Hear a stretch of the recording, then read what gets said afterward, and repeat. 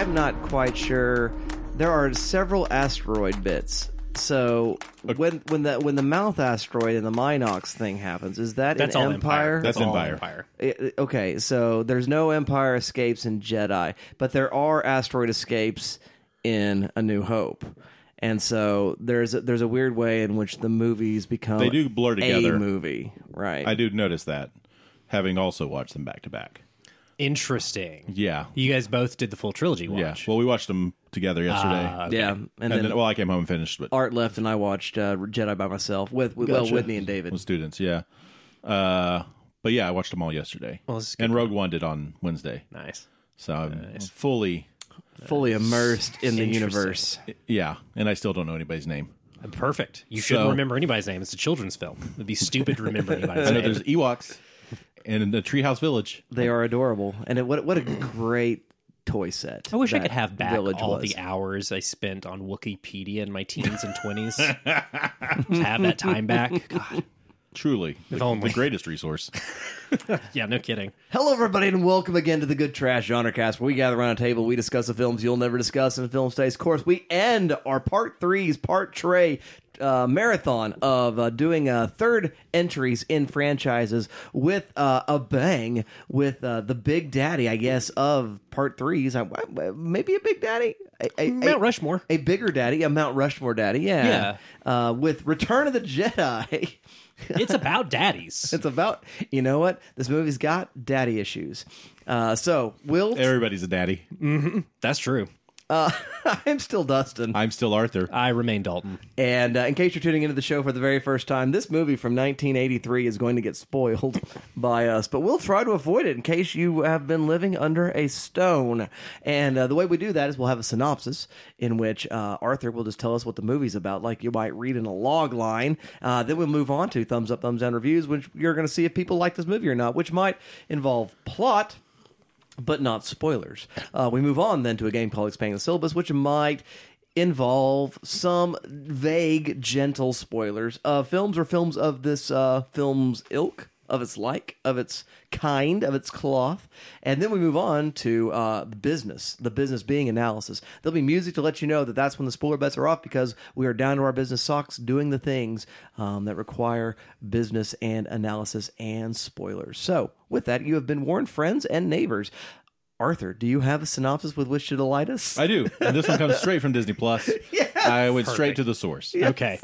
Luke Skywalker faces Darth Vader in a final duel. Correct. I mean, okay, that happens. What a terrible synopsis. Okay. I'm going to try to freestyle one. I think I can do it. Okay. Thank you. Following the dramatic conclusion of The Empire Strikes Back, Han Solo is frozen in carbonite. Luke is shooken by his new revelations, and Leia must cobble the group together and help them continue on.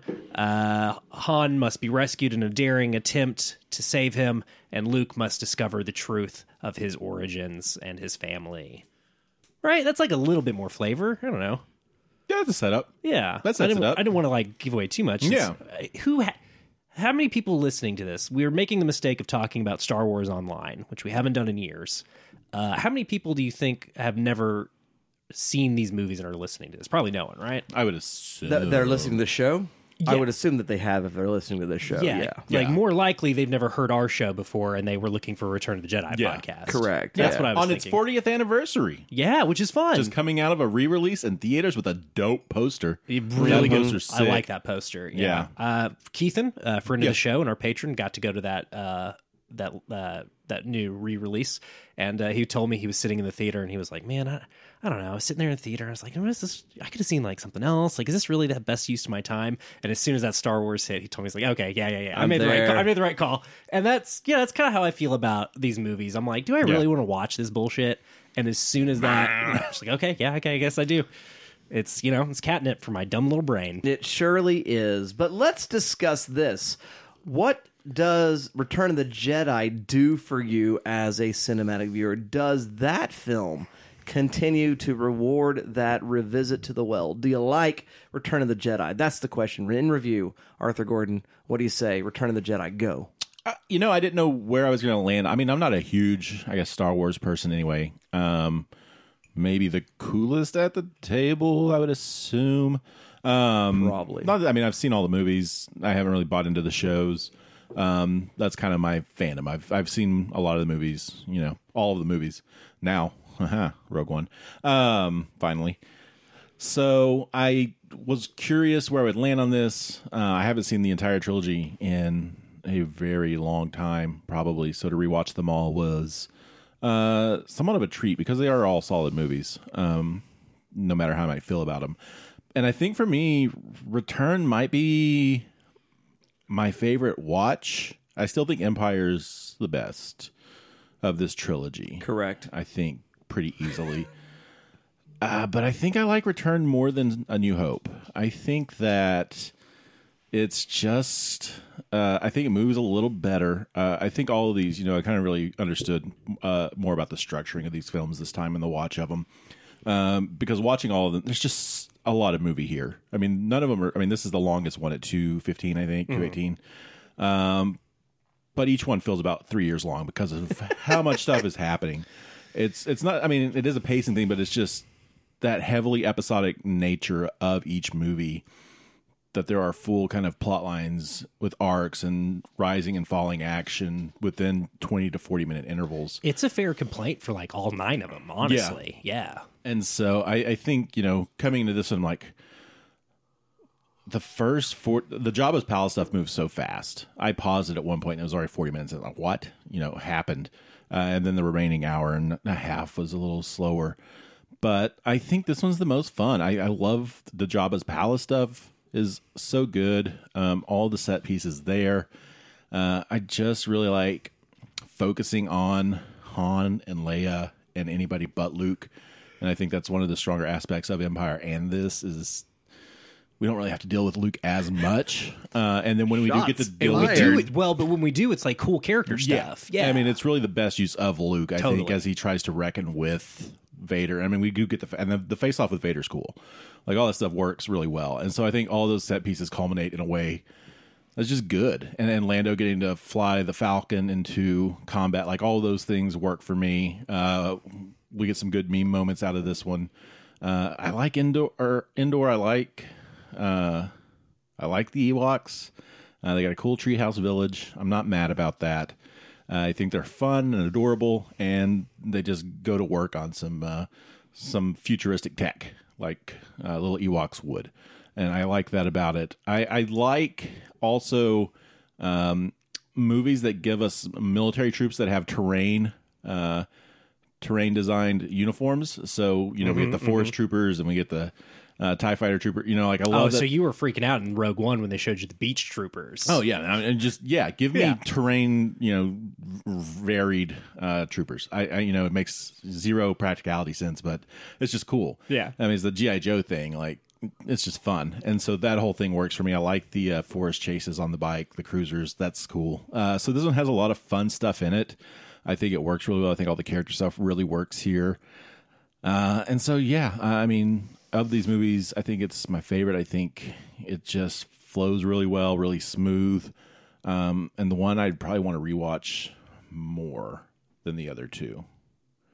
Probably. Okay. That's where I'm at. Very good. Very good. Thank you very much for that, Mr. Arthur Gordon. Mr. Dalton Stewart, do you continue to like, did you ever like Return of the Jedi? Well, childhood me is looking at Arthur going, yes, good. Because this is the one I always went to. Mm-hmm. I took this to daycare and made, when I was a kid, and made them show it to a bunch of 6, 7, and 8-year-olds. Not thinking about how deeply horny parts of this movie are. But look, I don't tell you, when I was a child, I was bestowed a cursed artifact. It contained 3 VHSs in a black box. Yeah. No CGI had been applied to these VHSs yet. Well, a little. They'd already done, even in '95, some smoothing over the theatricals, but we hadn't done the full special edition yet. But anyway, I grew up with that dumb '95 box set, and this was the one I always went to. I just, I agree with Arthur. It's got the best use of Luke. It's got the most exciting lightsaber fights, and that was always, when I was growing up with Star Wars, that was what appealed to me. And, this was a pre-prequel era. Those films hadn't started coming out yet, and their cool flippity-hoppy fights had not hit screens.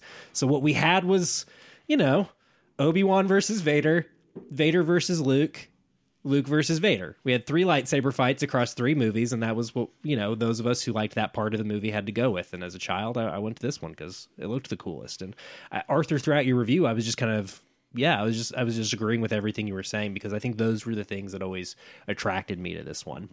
And I agree with you. I think Empire is the most adult, the most mature, and kind of the most interesting of these 3 films. But this is like the most exciting children's adventure film, like kind of the cleanest. They all have maybe too many threads going, but I think A New Hope especially is just kind of takes a little bit to get going. You got to meet Han and Leia, and it takes a while to get them on screen and really kind of get the band together. As you said, the first 45 minutes of this one just fly by, and it's full of interesting stuff. Luke and showing up to Jabba's palace, a little bit of a bad boy, Han and Leia reuniting and sort of like confirming, no, that conversation we had at the end of the last movie was real. Like, I feel this way about you. So again, we start off with like a lot of good action, but also a lot of good character development. And it's just like a beautiful to look at movie. The analog special effects here, whether it's Phil Tippett's Rancor and all the other stuff he did for these movies, but also the great matte paintings we get. I mean, you mentioned the Ewok treehouse forest or treehouse village, and the matte paintings there are great. I love the lighting in those nighttime scenes in the village with Han and Leia. Just a really, I always think about the great direction in Empire. But this was the first time watching this one that I was kind of really struck by, like, oh, look, this is like a really good looking film. You forget that movies used to be pretty sometimes. Not all modern films are bad, but we definitely talk a lot about blockbusters used to be pretty. Yeah, we talk a lot about modern cinematography conventions and how those are kind of weird and not as beautiful as they once were. But yeah, Dustin, to answer your question, I am still pretty much fully on board with this movie. I think it's an exceptional children's adventure film. I like the Ewoks too. It's glorious teddy bear asymmetrical warfare.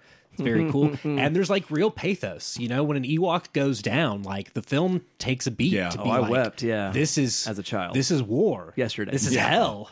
Yeah, I know. It's great, right? Yeah. That's all I can think of. Oh, the Ewoks are experienced war loss. That's tragic. Yeah. Well, and it follows, like, again, this isn't one of the ones Lucas directed himself, but he's got a co-screenwriting credit, and much like A New Hope, this kind of carries through a lot of his kind of political allusions to 20th century American politics, with, the Rebel Alliance and the Empire kind of positioned as the military, this great military force up against, villagers and, irregular militaries, essentially. And I like that they bring that through line back in this film and kind of find a cute children's film way to bring this threat of guerrilla warfare into this film with, little teddy bears. It's fun. Ian McDiarmid, I guess we'll go on that. Like, what a performance. I don't have a lot of love for the Disney sequel trilogy. I like one of those films a great deal, and I think the other 2 are whatever. But Ian McDiarmid is so good in this particular film that it makes sense that they kept bringing him back. Like Lucas brings him back for all 3 and kind of builds the prequel trilogy around him. And somehow he returns. He returns through Disney contracts. And yeah, like, I get it. He's so good in this role. Like, he's so menacing and like funny. It's really just a great all-time great villainous performance, and it goes so well with James Earl Jones' voice performance. Like, the 2 of them like really are great together, and it's kind of, along with Empire, this film does hang a lot, maybe more so than A New Hope, at least on sort of the Imperial POV, because Luke is spending so much time with Vader, and like that aspect of the story I think is really compelling, and it just sort of fits the sort of darker tone that you find in all of Empire and parts of this film. And I think that was kind of the strength of the original trilogy, is the way it sort of matures over the course of the 3 films while never losing sight of its status as a children's film. And I think it's easy to say that this is the cleanest of the 3 trilogies, and this is probably the cleanest of the 3 trilogy cappers. But this film does kind of give you an appreciation for the whole thing, I think. You already know if you like this. If this isn't for you, it's not for you, and that's fine. Like, whatever. Arthur's already said he's kind of cool on this franchise, and I've definitely had my complicated relationship with it, trying to, like, evaluated as a film, critically, and not just as a piece of nostalgia and a piece of IP that like appeals to me in my childhood. So that's what I find interesting about this film franchise as a whole, and I'm sure we'll talk about that a little bit more as we get going. Dustin, what about you? How did you feel about this film growing up? How do you feel about it now? You watched all 3 films in prep. How does this sit for you? I think you've been banding around the term children's film, and of course they're all children's films. But this is the one that sort of leans most heavily into what it is and what it began as. And Empire is this sort of weird place in the middle, and in some ways that's why how it rises above the rest of the material, and that's why I think it tends to be the more well thought of film in the trilogy. But I do think that there's a thing that the film does that's really interesting in terms of its pacing. It is the longest film, but it doesn't feel the longest. It doesn't feel nearly as long as Empire or as A New Hope, because Empire and New Hope feel more Shakespearean in their structure. And what I mean by that is 5-act structure. Yeah. That there's just lots and lots of bits of stuff, and there are these longer periods of breathability, and the ability to intercut and to move in a much just leaner sort of storytelling structure really works here. Just getting us right from inciting incident to rising action to final climax, following that Freytag's pyramid kind of style of storytelling and fiction really, really works for this. I think the characters are all paid off in a really great way. We have Lando's gets a payoff. R2 and 3PO get payoffs. Obviously, our main, Hermione, Ron, and Harry get their payoff there as well. And so all of that really, really works for just making it just a significant contribution to the franchise, as well as introducing new characters and new locations. Jabba the Hutt, first time we see him, because we don't see him in A New Hope. I don't know what you're talking about. That didn't happen. Also, this character only appears in this film. Only ever in this film. Also, there isn't this long musical break in Jabba's palace in which...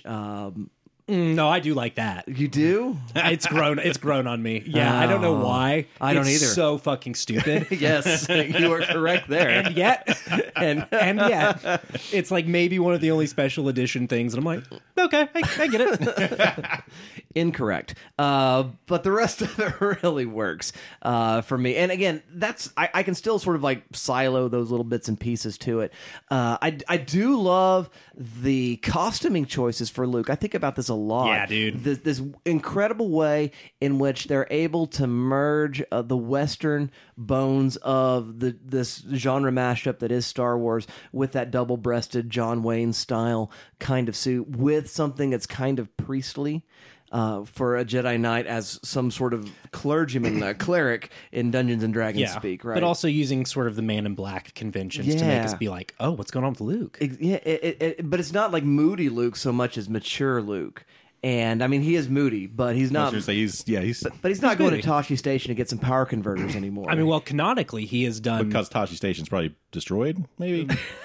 Very likely. It's probably still on Tatooine. But, he's in full dark side mode. Yoda said going to help your friends is giving into the dark side, and that is where we left him at the end of Empire, is doing what he wasn't supposed to do. And he certainly does seem to be resisting that well, but he does seem to be sort of yin-yang conflicting he chokes out some dudes with his mind, yeah. Right, but well, they are holding his friends. He's much more Batman than Superman. Yes. In this opening moment there. Also, this film hates your hands, but this entire franchise just hates hands, and I think that's just a fun bit that goes on with it. But yeah, give me my space wizards with teddy bears. I will give this one criticism because I think they could have done better because they did. Arthur made the comment about the way in which Chewbacca's head mask, he's able to sort of emote within it. Mm-hmm. And they really don't go that extra mile with the Ewok. What are you talking about? They got full human lip action. Nope. They don't have muzzles like Chewie does. No, they just have like it's just there. Lips. Yeah, just lips. And I just wish they had gone just a step further, more emotive, emotive with that. Yeah, I imagine it's because they had to make more. There's so many of them. Making tons of them. Yeah. But I mean, it's not like they were lacking in money. No, and it's not like they haven't gotten paid back. Or you pick the few front yeah. Ewoks and give them a little bit of a little redesign. Bit better mask. Yeah, I mean, you've got your Wicket character, who's definitely the cutest design, but you still though there's not real There's not the same effort that's put little there. chirps work enough to get us to cry when that one dies. I mean, I feel it. No, I absolutely know. do feel it. But that's just the only thing that I'm just like, I just wish they... Why do you hate this movie? I don't. I'm just trying to be as even-handed. I am the internet right now. With the nostalgia goggles, because I do really, really have a lot of affection for it. And I do think it really holds up well. I do think that, and I was remarking on this as well in the rewatch, and this is sort of a whole trilogy bit of review, that HD televisions and HD scans and prints actually probably do the series a bit of a disservice, because there is a strong difference between the special edition editions and what we have as far as artifacts on screen, and the seams of that which is still using that sort of analog 1970s, early 1980s special effects techniques. You see a little bit more of them. This movie is meant to be watched on VHS on a CRT TV. That's really where you need to see it if you're seeing it at home, or just seeing it in the theater on 35 mil, where again that forgives a lot of those errors as well. So that's one of those things that I find that doesn't age it well. Part of the charm for me, though. It does have a continued charm, and I will say this: for a film made in a series made in the 70s into the early 80s, it is a movie series that did manage to stave off aging for a long time, and that is impressive. And we sort of recognize Game when we see Game there, and just recognize that it was the 2000 aughts probably. Well, and some of the stuff, like some of those matte paintings, like you wouldn't, unless you don't know. Like there's especially the big like Imperial scenes, like there's all kinds of stuff in here that I think like still looks incredible. Yeah, it really works. So dear listener, our views on Return of the Jedi are generally pro, though Arthur seems to suggest he's a little cooler, but I think he's about where we all are. I don't know, but we'll see. We'll talk more about this. Let's move on to the next part of our show, which is called Expanding the Syllabus, and Dalton is going to tell us what that's about. I thought you were going to go to me. I don't know why. I don't know. So this is the part of the show where we deliver on our premise. We talk about the films you would never discuss in a film studies course, and we do it in a film studies type way. And this is where we take Return of the Jedi, or whatever the week's assigned viewing is, and say, how would we teach this? What would we pair with it? What kind of class would it be? What sort of material would we cover, and what sort of ideas would we be considering? That's expanding the syllabus in a nutshell. That's right. Do you have a syllabus prepared for us today, my friend? Yeah, I'm a little futzy with this one. I thought about this one. Futzy. Yeah. Last week I did a full, let's just talk about Scream as a franchise. Let's just do a class. And I was like, I don't want to do a Star Wars class. I want to do the same thing 2 weeks in a row for starters. And second of all, I'm just like, who wants to do that, honestly? No. Who would even want to teach that? It's just a nightmare. Like, how do you deal with all the bullshit? Franchise films course, I guess, or something. And that's maybe what this would be. Okay. This would be like kind of I think we would look at what we've been doing for 3 marathons now over the course of about 3 years. I think 2020 was when we did our first part 3s. But anyway, part 3's part 1. Part 3's part 1, exactly. Part 3 is the beginning. A New Hope. Jesus. Anyway, I think this would be a class on trilogy cappers. And I think what's been interesting about talking about these films over these 3 marathons is sort of kind of the variation you get with a part 3. And I talked about this a little bit, I think, when we did Pitch Perfect part 3 a gazillion years ago. I think maybe that class was also kind of built around trilogy cappers, at least a little bit. But I think... we have different kinds, whether you're looking at this marathon specifically or the other part 3's marathons we've done. I think what you see is, we've got a couple of, we've got trilogy cappers, but then we have trilogy cappers that create new trilogies. So, right, we did Batman Forever, not really a trilogy capper, just kind of a part 3 and a part 4, a 4-part movie franchise that would have gone on longer if 3 and 4 had been more successful. You've got Alien 3, sort of the same thing. It's just kind of we're going to do this as long as they'll let us, and it's not really. I mean, they invented the word quadrilogy for the Alien films. But then you have Logan, which is sort of a definitive trilogy capper. You have Jurassic Park 3, which is for a while a definitive trilogy capper and then starts another trilogy of films. Now you have this film, which is sort of obviously creates 2 entirely other trilogies of films. And somewhere in there you have like The Godfather Part 3 or Return of the King, where films we haven't discussed on this show but would be good for this class because they are very definitively the end of their stories. No matter what Amazon wants you to think. That's the end of That's as far as Tolkien got. Everything else is like prologue. You know, but my man wrote 3 books, and that's pretty much all he did. And George Lucas probably should have taken notes. No offense. Hey, I like the prequels, and I think they're interesting. And we would have to talk about Revenge of the Sith and how it relates to Return of the Jedi. And we'd have to talk about The Rise of Skywalker. I think if we looked at more than one Star Wars film in this class, it would be to look at the final 3 in each trilogy, the final third one, rather, and kind of do some compare and contrast work. You know, where is Revenge of the Sith, say, more serious than Return of the Jedi? Where is Rise of Skywalker echoing these other 2 films that came before it? You know, playing around with some of these ideas. But I think that's the only way. Well, not the only way. But that's how I figured out how you could get away with teaching Return of the Jedi is sort of build the class around the idea of concluding a trilogy and sort of explore what trilogies even look like, how they can manifest, and what are the pros and cons of that sort of not necessarily long form storytelling, but at the very least extended storytelling. All right, very good, very good. I think that totally works. Thank you very much for that, Mr. Dalton. So, Mr. Arthur Gordon, have you brought a syllabus to delight us with today?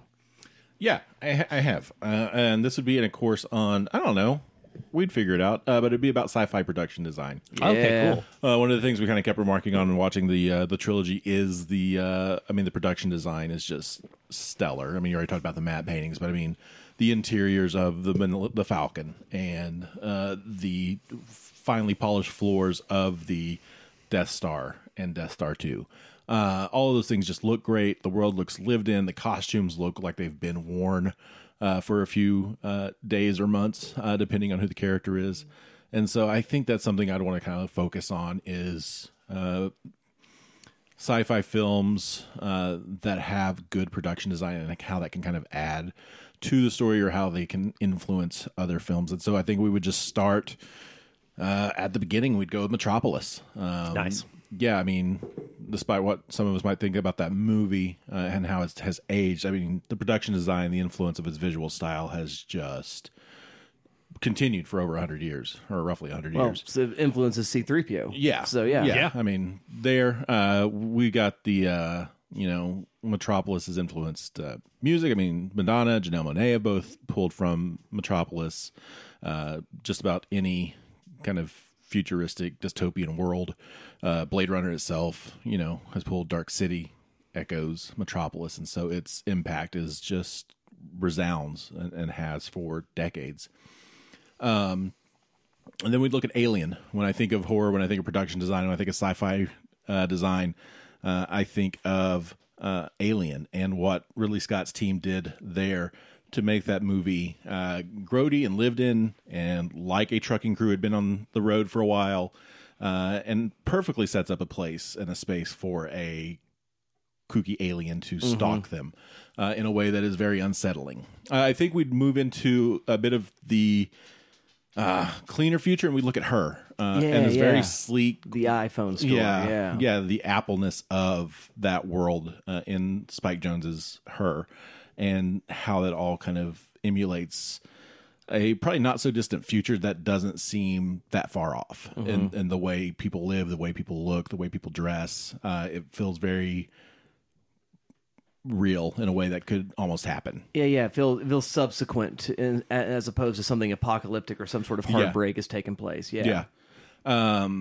We'd probably go back. We'd take a look at Jurassic Park. I mean, production design of the park, of the island itself, of all of the different exhibits and the rides and the cafeteria and all of those fine dining establishments that are on the island. Talk about Dino DNA. Dino DNA. Nedry's workspace, the computer lab where everybody's kind of headquartered in. We'd look at all of that, control center. We'd look at the aforementioned Blade Runner and Blade Runner 2049, and the sort of futuristic dystopian capitalist society that has been established there, and how that looks and feeds into the noir elements of both of those films.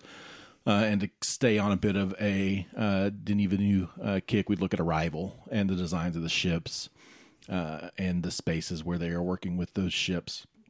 We'd look at Mad Max Fury Road. Nature does a lot of the work there for us, but we look at the sets, the encampments, the vehicles themselves, how all of that comes together, how that informs all of our characters and our different sides of that battle that is taking place.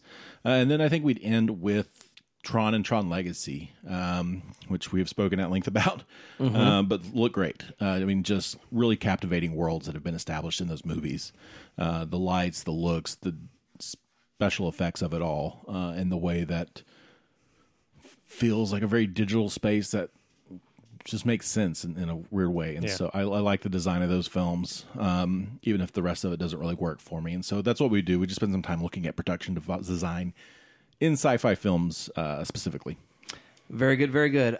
So for my syllabus, we have to first of all flash backward about 12, 13 years ago, where I am taking my oldest son through watching these films and am thoroughly invested in film studies, talking about movies all the time, driving my family crazy, doing this kind of stuff. And we're watching the trilogy. So I just had to think of 13 years ago. So we've 2010. We've got 2 full trilogies of films going. And we're watching this trilogy. Just this one. Okay. We're watching Return of the Jedi. Okay. And my 6-year-old, 7-year-old son is sitting beside me as I am watching this. And as we're watching the Ewoks rise up and battle against the Empire, he says to me, "Dad, this is the way it should have gone down." And I said, "What?" He goes, "Yeah, the Indians should have done this to all those white people." Immediately knew what you were about to say. Yeah. And I said, "Son, I've done very few things right in my life, but this is one thing I'm proud of." And it was a great moment. But I think that is part of the charm of this particular film is, yes, the Ewoks are cute, but they're also able to organize in such a way that they're able to face insurmountable odds that are great themselves. And so I want to think about narratives that are dealing with this kind of... So in a sociology of film class, or in something where we're sort of just doing kind of a thematic take on various kinds of movies, sort of rando studies of film kind of course. I'm not sure where I'd stick it in as a module, but I do want to sort of think about the sort of technological discrepancy resistance films. Yeah. And this is a great example of this. I think Avatar is another one of these films that we would actually look at, Dance with Blue, Pocahontas, which is basically doing the same kind of thing there. And the ways in which, again, the conversation lends itself to white messiahs.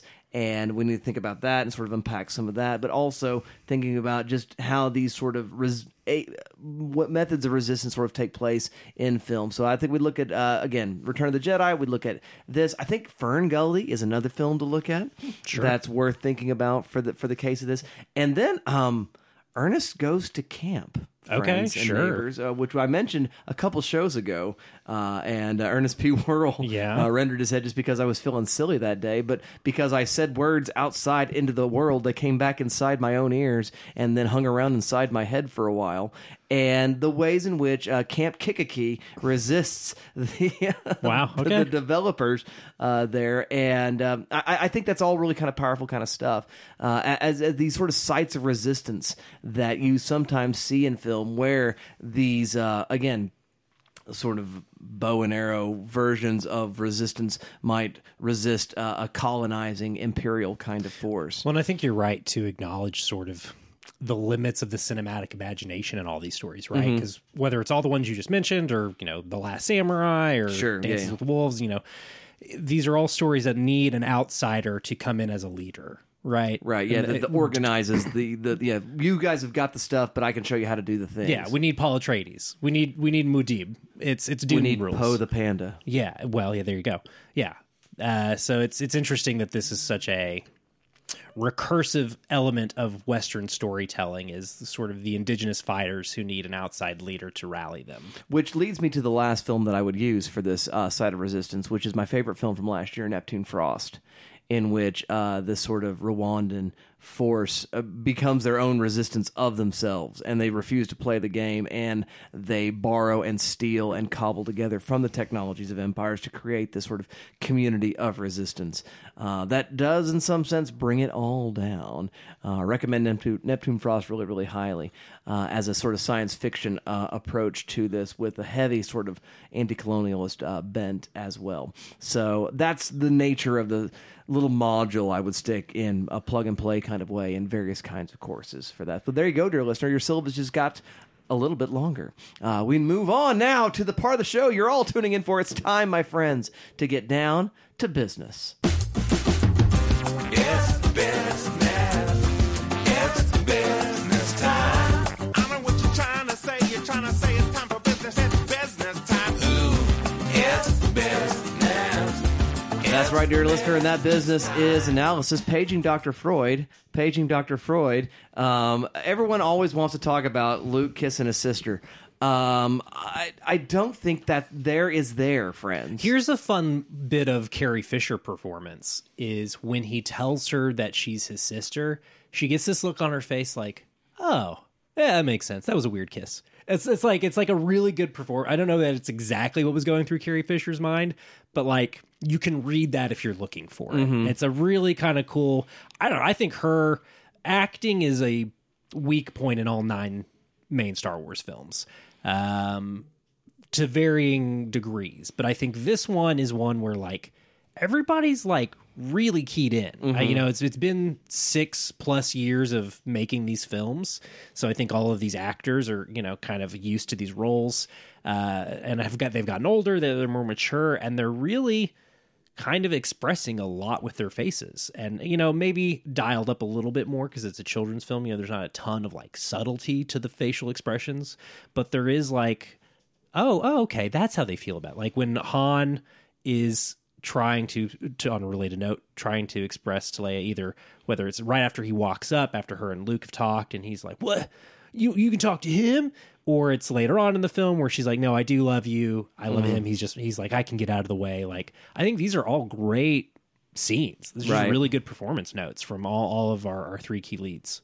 But there is a lot of like internet, memeism of this kind of stuff, and I guess that's the first thing I'd want to begin with is that if you're going to think about those sort of Oedipal kind of conversations about that kind of attraction that is, there's nowhere to go with it, and so it goes in the wrong kind of areas, towards the mother in the case of Oedipus, or the sister in the case of the sort of incestuous, whatever that Star Wars may be somewhat positing. But I think really what Lucas is doing is something mythic in a Campbell kind of sense, and he knows that sort of Oedipus and Jocasta story. Mm-hmm. And so what he does is just simply orphans who don't know each other could potentially go this direction, but there is this sort of superseding guidance, the superego, if you're going to get real Freudian with it, that guides the whole thing to keep that from really going somewhere. And even when they're the most passionate kiss that Luke and Leia ever have, she kisses him just to make Han jealous.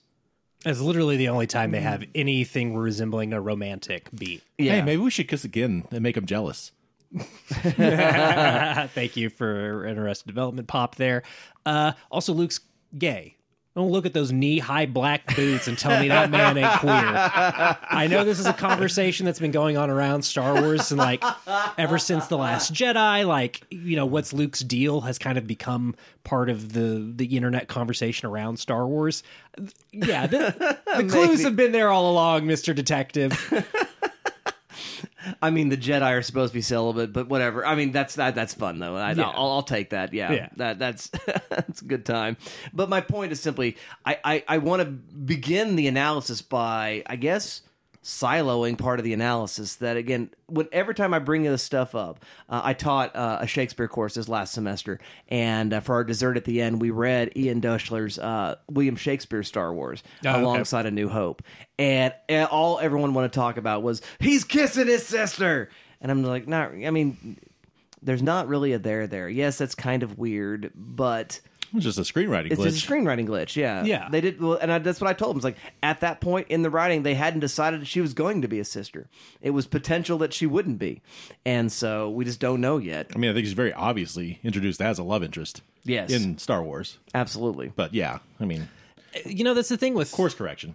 You bring up sort of an interesting bug or feature, depending on how you look at it, of these films. And it really only applies to this set of films and the most recent set of films, because the prequel set of films is like George Lucas has 20 years to like sit alone in his office and sort of map out conjure this crazy string board. Yeah. Whereas this film, you've got a huge hit that like there is some backstory in Lucas's mind, but like they haven't built it all out yet. And like, I mean, they don't know if they're going to get a sequel. There's a novel that's that is the cheap sequel to A New Hope if it's not a huge hit, right? The Splinter of the Mind's Eye or whatever it's called. I don't know if you're familiar with this novel. I know that it is a thing. Did it ever actually get published? Yeah. Is It's it like out there the fi- first Star Wars novel. Okay. Yeah, because it was like the early draft for what a Star Wars sequel could be I if see. it wasn't a huge hit. Yeah, and they kind of turned it into this. No, I have not read it. Kind of character-driven conflict novel where I think Vader is like confirmed to still be alive. I think that's what it's told. Okay. This is Luke and Leia meet Vader or something. Had they made their mind up that Vader's the father? Because that was also up in the air at that point. Right? Yeah, I think only Lucas knows that. Well, it doesn't even know. It hasn't decided for sure. Like, But yeah, that's when he starts telling people is like not even during the production of Empire. Only some of the people involved in the production of that film know that plot. I mean, it is like they knew the internet was coming. It's very, I mean, kind of modern era level of subterfuge as far as Right. trying to keep spoilers from getting out. It's kind of interesting to me. But again, all of this to say, like, this isn't. It's not the. Well, that's a bad example too.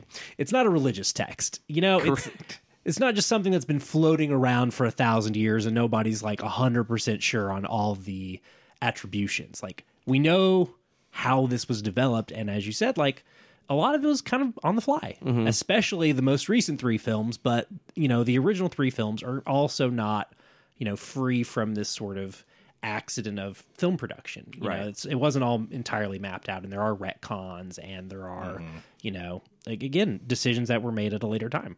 And things that, like, you know, because of the order of operations of decision making, look gross. But again, I agree with you. There's no there.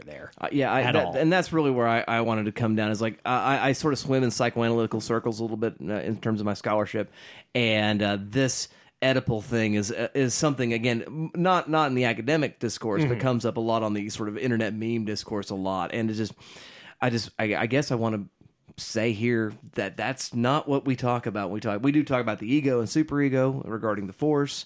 We do talk about id and the dark side. We do talk about the nature of R2D2. We do talk about the symbolic, the real, and the symbolic, the real, and what's the other one? Imaginary. There you go. Yeah. We talk about those sort of orders and the ways in which they are working in terms of the narrative. And those are all fun things to use as tools applied to this. But as far as Oedipus goes, not really. I mean, look, if you want incest in your storytelling, that's out there. Yeah, you can find it somewhere else. Yeah. There's plenty of it. There's plenty of places for it. Just so much of it, honestly. But why do you want to find it so bad? That's a question you should ask yourself. Don't want to sell me death sticks. You want to go home and think about your life. Moving on, what else do we want to talk about? We talked a little bit last week about how Scream is sort of a postmodern franchise, and we didn't really like drill in on that too much. And I feel like Star Wars is kind of a good example of like a kind of traditional postmodern story. So maybe we could kind of talk about Scream and Star Wars and how they're both very genre aware and yet doing different things. Well, the first thing I want to say before I think that's great. We need to get there. Yeah. But let's talk about Randy's rules, because this does that thing. Totally, dude. This is exactly the thing that Randy was establishing for us all. In Scream 3. In Scream 3 is that, and so what Randy's doing here, he's applying it directly to horror, but I think it does apply to trilogies in general. Because he does cite non-horror trilogies, and is talking about how trilogies are rare, proper trilogies are rare in horror. Correct. And again, Scream did not end up being a proper trilogy. Correct. But again, Randy acknowledges that that's kind of how horror goes, but if you are in a horror trilogy, regular trilogy rules apply. So is basically what he says. Everything you thought you knew no longer applies. The past will come back to bite you. Yep. Right. And everyone's fair game. Yep. Right. Now, of course, everyone survives in this case, but we do sort of find out, oh, by the way, Darth Vader, we already had the father reveal, but is the father of twins, so Leia's the sister. And all of that sort of stuff is at work here in this. Well, and then we have the confrontation with Ben's ghost, and is like, you lied to me. Well, no, I'm a Jedi, so I'm a little full of shit, and I can say I never lied. Right. But which I love. I just love the sort of circuitous Jedi logic of like, well, from a certain point of view.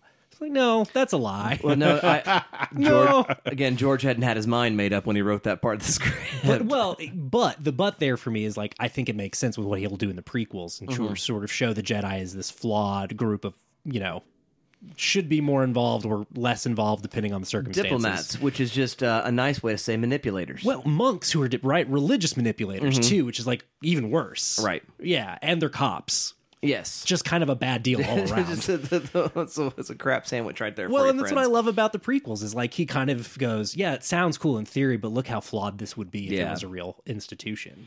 And I think that bit of Ben, like while it is a retcon, is like kind of true to the writing of that character and later the writing of that order. I don't know. Interesting stuff. Yeah. And again, the superhuman villain, obviously, well, Vader's already been superhuman the whole time, but we also sort of really ramp up Palpatine, who What shoots if there was a guy who could shoot lightning? out of his fingers, which is insane as a new development. Again, it is. going OP with that kind of stuff. So, I mean, it really, really works. Now what you were His saying... arch nemesis is gravity, though. Yes. Yeah, it's a bad, it's not just a good idea, it's the law. It sucks to fall when you're old. It does. And I know you look at that explosion and you think, damn, that's definitive. But somehow... Yeah, you knew.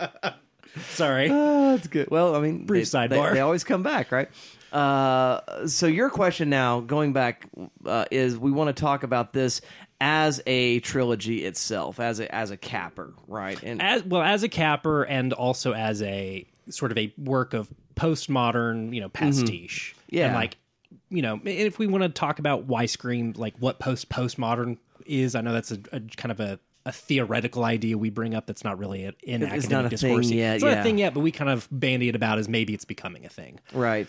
The postmoderness of this particular is its hyper-referentiality. Yes. I think that the pastiche of it is a samurai movie, that is a western, that is a science fiction, that is a Arthurian fantasy. That is a Ray Harryhausen creature feature. Correct, yes. And so how do you have Jason the Argonauts fights magic with Akira Kurosawa and the man with no name? You make Star Wars. And also there's teddy bear gorilla fighters. Teddy bear gorilla fighters. Teddy bear gorillas. Yeah, sure.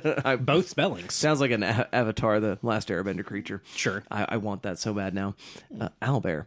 Anyway, yes, that the pastiche is the cutting and pasting, and it's not it's pastiche and not homage, because although clearly The Hidden Fortress by Akira Kurosawa is a massive influence on all three of the films, especially the first film, but even the speeder bike chase, there's an extended horse scene in horse race chase scene in Hidden Fortress that apes quite a bit of the pieces of the speeder bike thing in the forest there.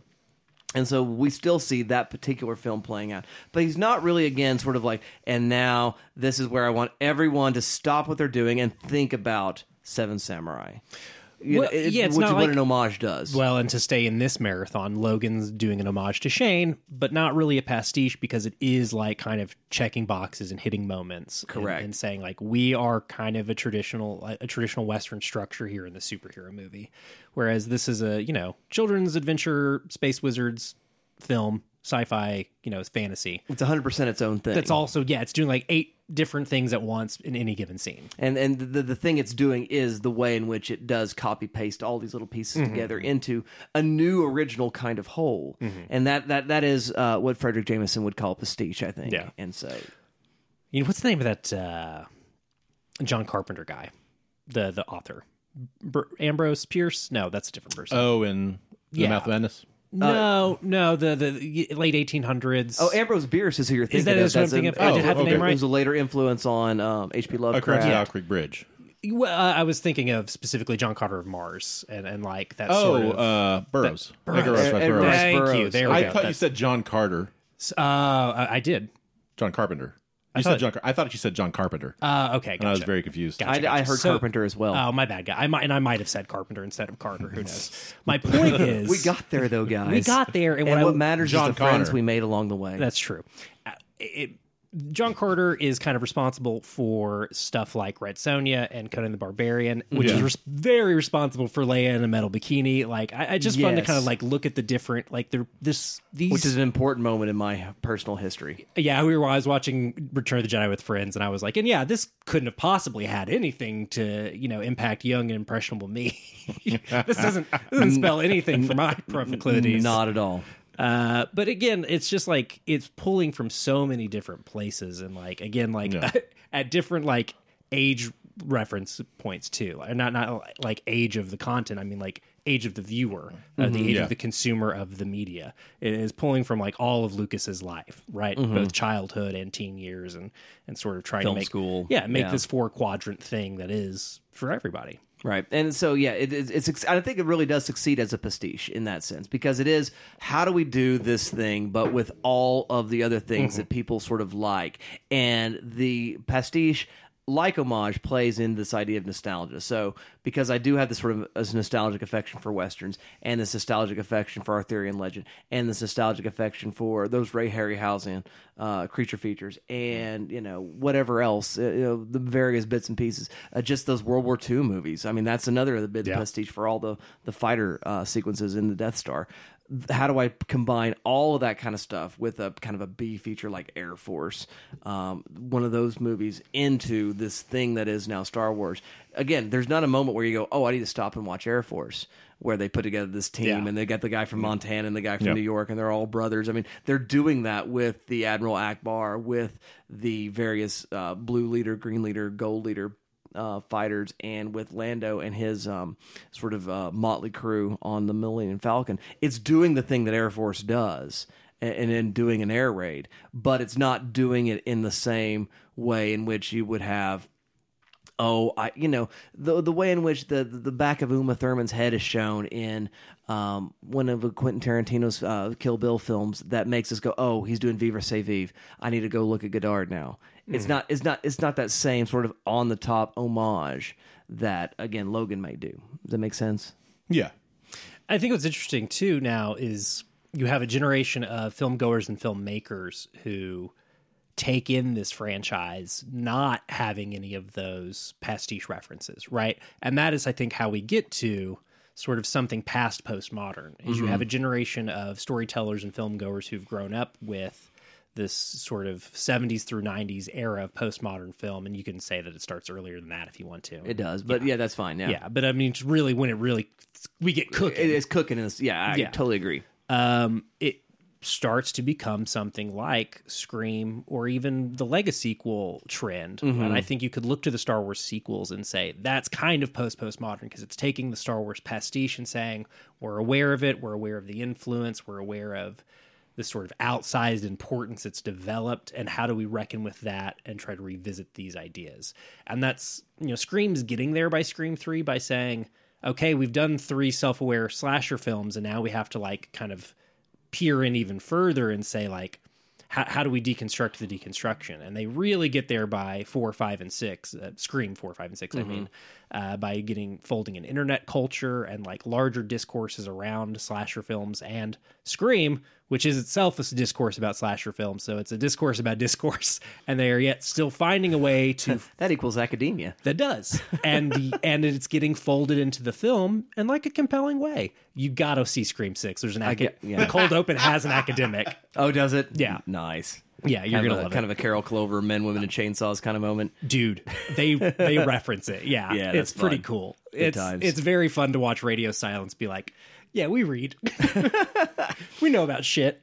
Anyway, but I think it's just interesting to look back at this film from '83 and see a culture that hasn't gotten bored with postmodernism yet. That hasn't said we have to do something new. We have to like iterate on that and bring a self-awareness, which is sometimes interesting, is sometimes makes you roll your eyes a little bit. And it's hard to say like where the dividing line is.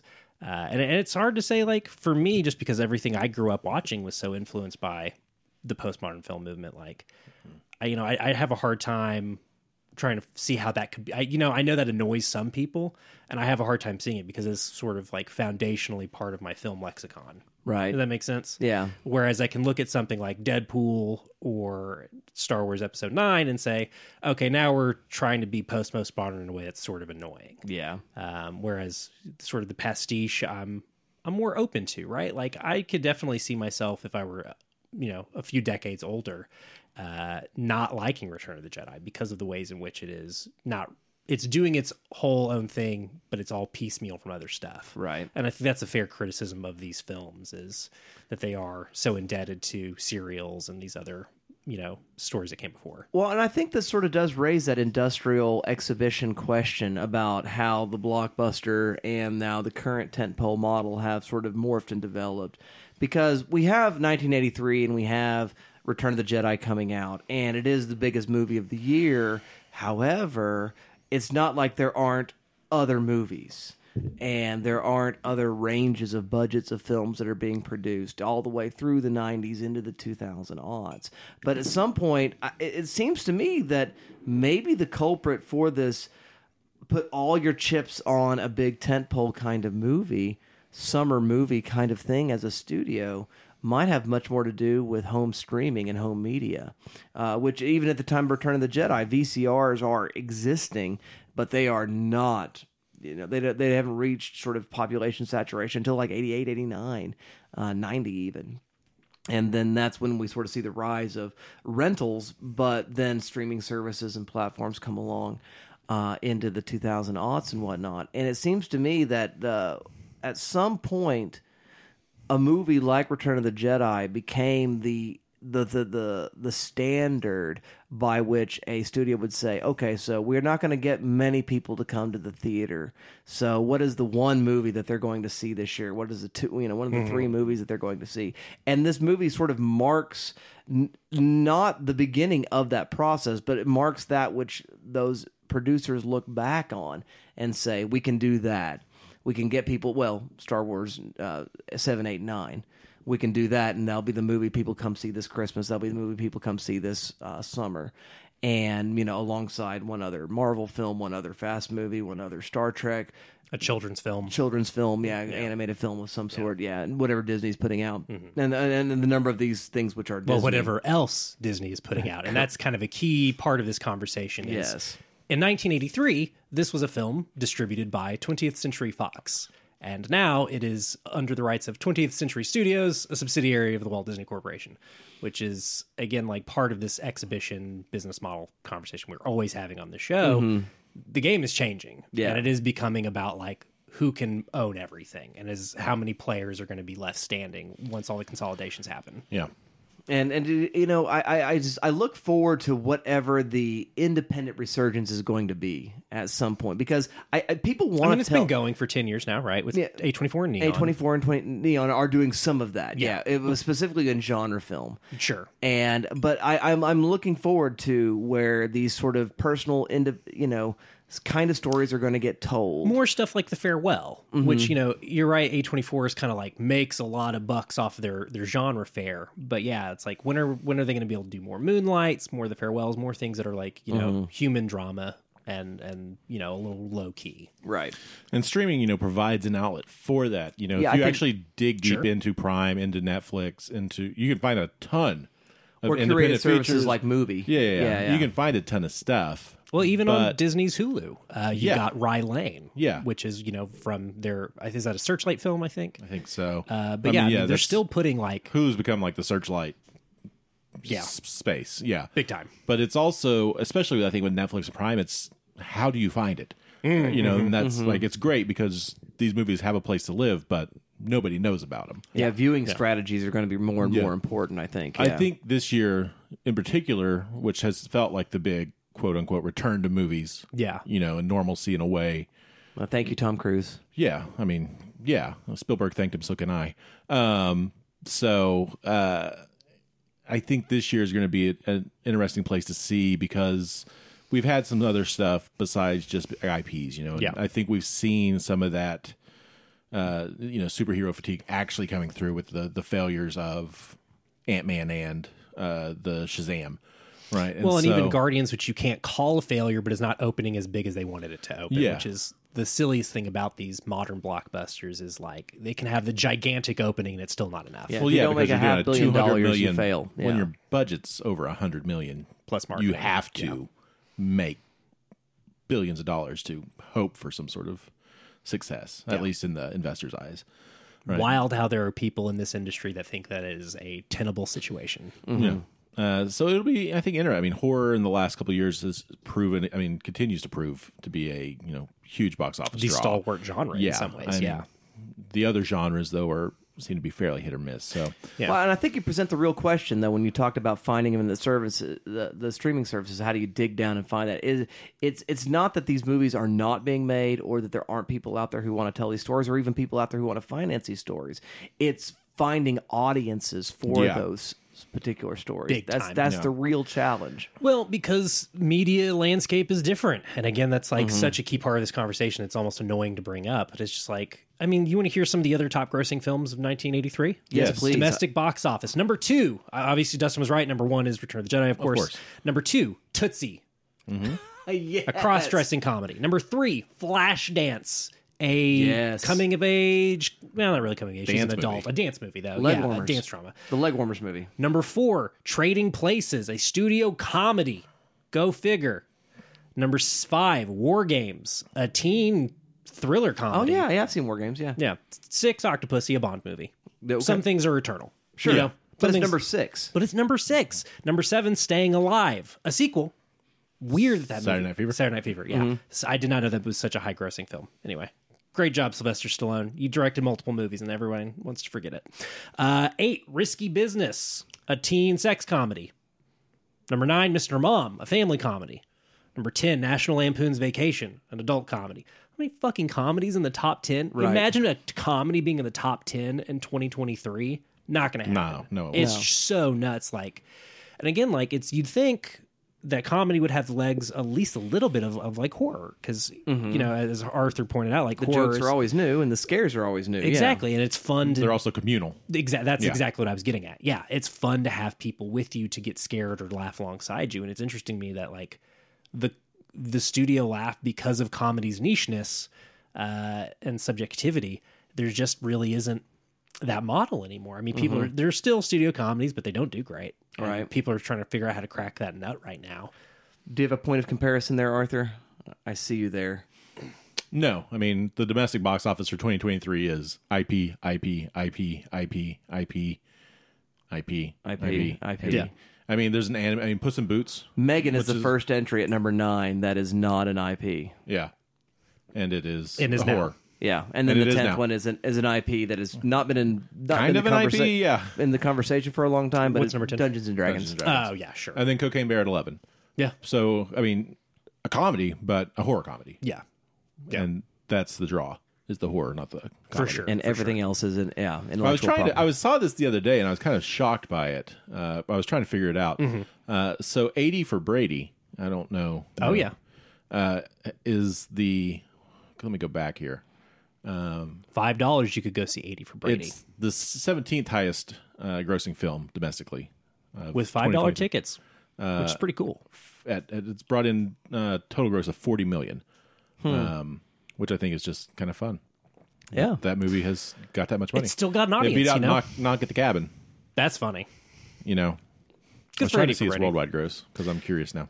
You know, it's even if it's something I'm not like interested in, it's nice to see a diversity of films competing.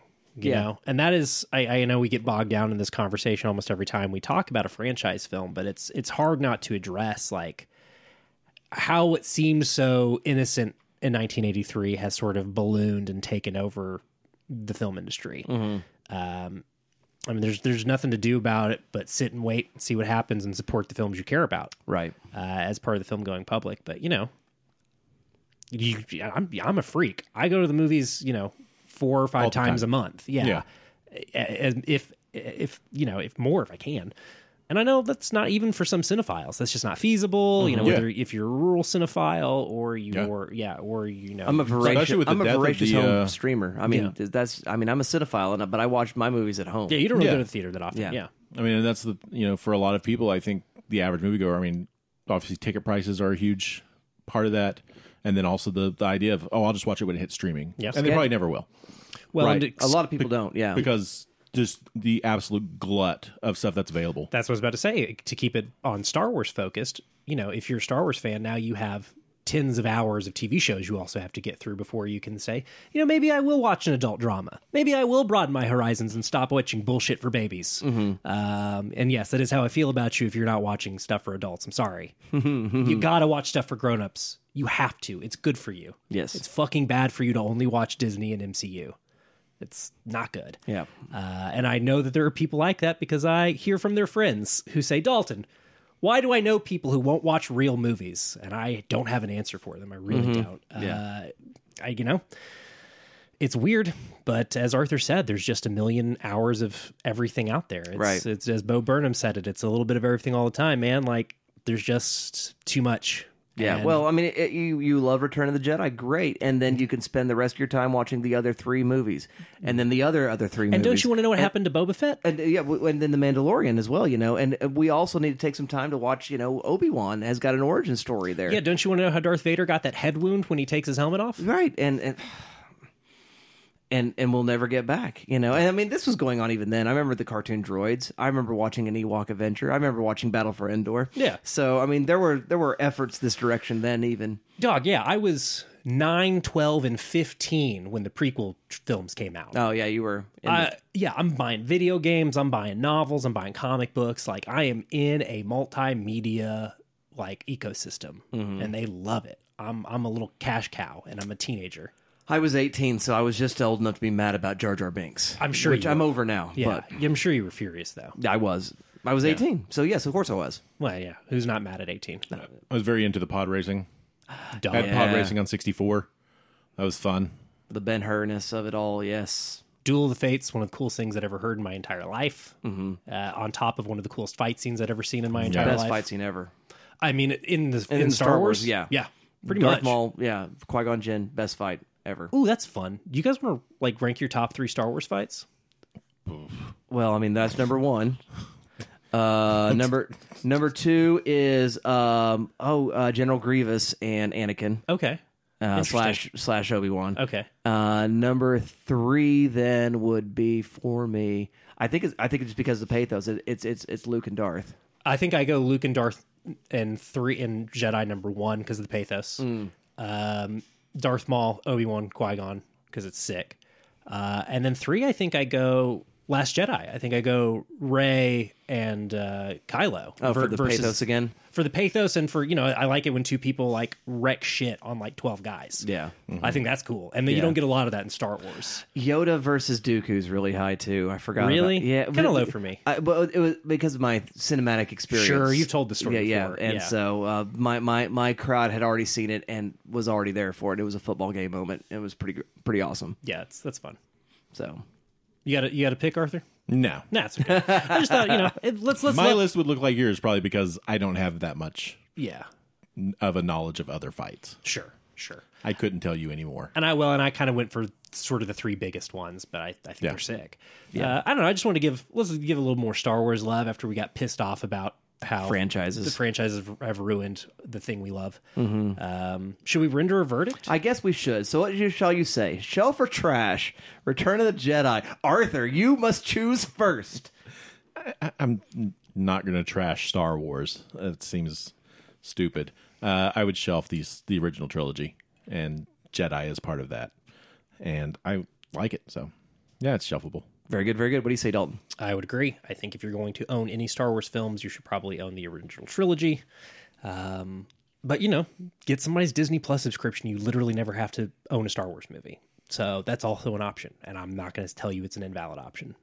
They really don't need your money. They don't. I'm going to say that all 9 films are shelfable. Depending on your generation and where you picked them up, I think you could shelf any one of them or any 9 of them. It's a very magnanimous answer. And but that being said, they're fine. They're important. They're cultural artifacts. There are other movies out there, but yes, it is absolutely shelfable. There. An unimpeachable children's film. And yeah, I agree with that. So there you go, dear listener. It's the internet. You probably have an opinion. Dalton wants to know your opinion so bad. So Dalton's going to tell you how. I cannot wait to read your shitty little Return of the Jedi email. Tell me how you're a real grown-up for only watching Star Wars. Tell me. Tell me how you get to be a real adult and only watch stuff for babies. Or your Disney princesses. I am. You are still allowed to spend thousands of dollars to go to Disney parks for your vacation. I'm not going to tell you to spend your free time. Mm-hmm. I'm just telling you, I don't know, maybe watch How to Blow Up a Pipeline. It's a cool movie. It's on my list. I want to see it. It's sick. Tell us what you think about film, Return of the Jedi, whatever.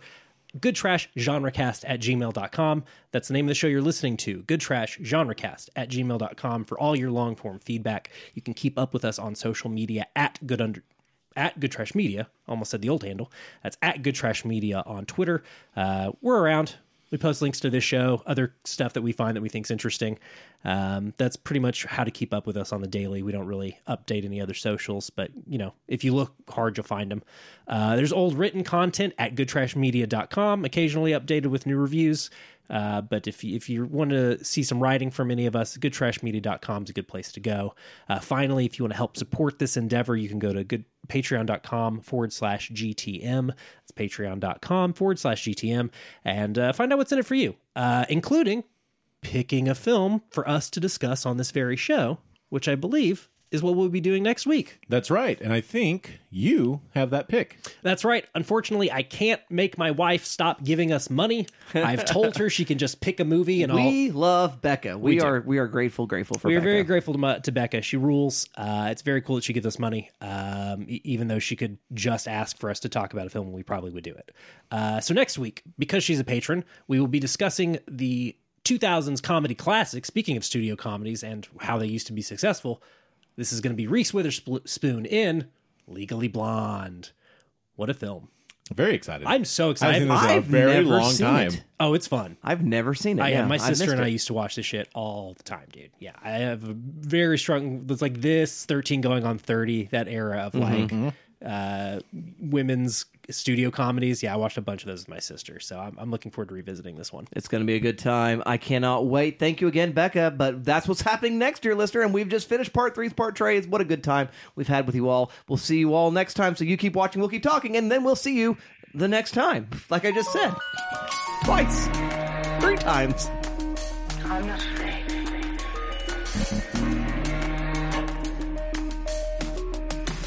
I'm not afraid.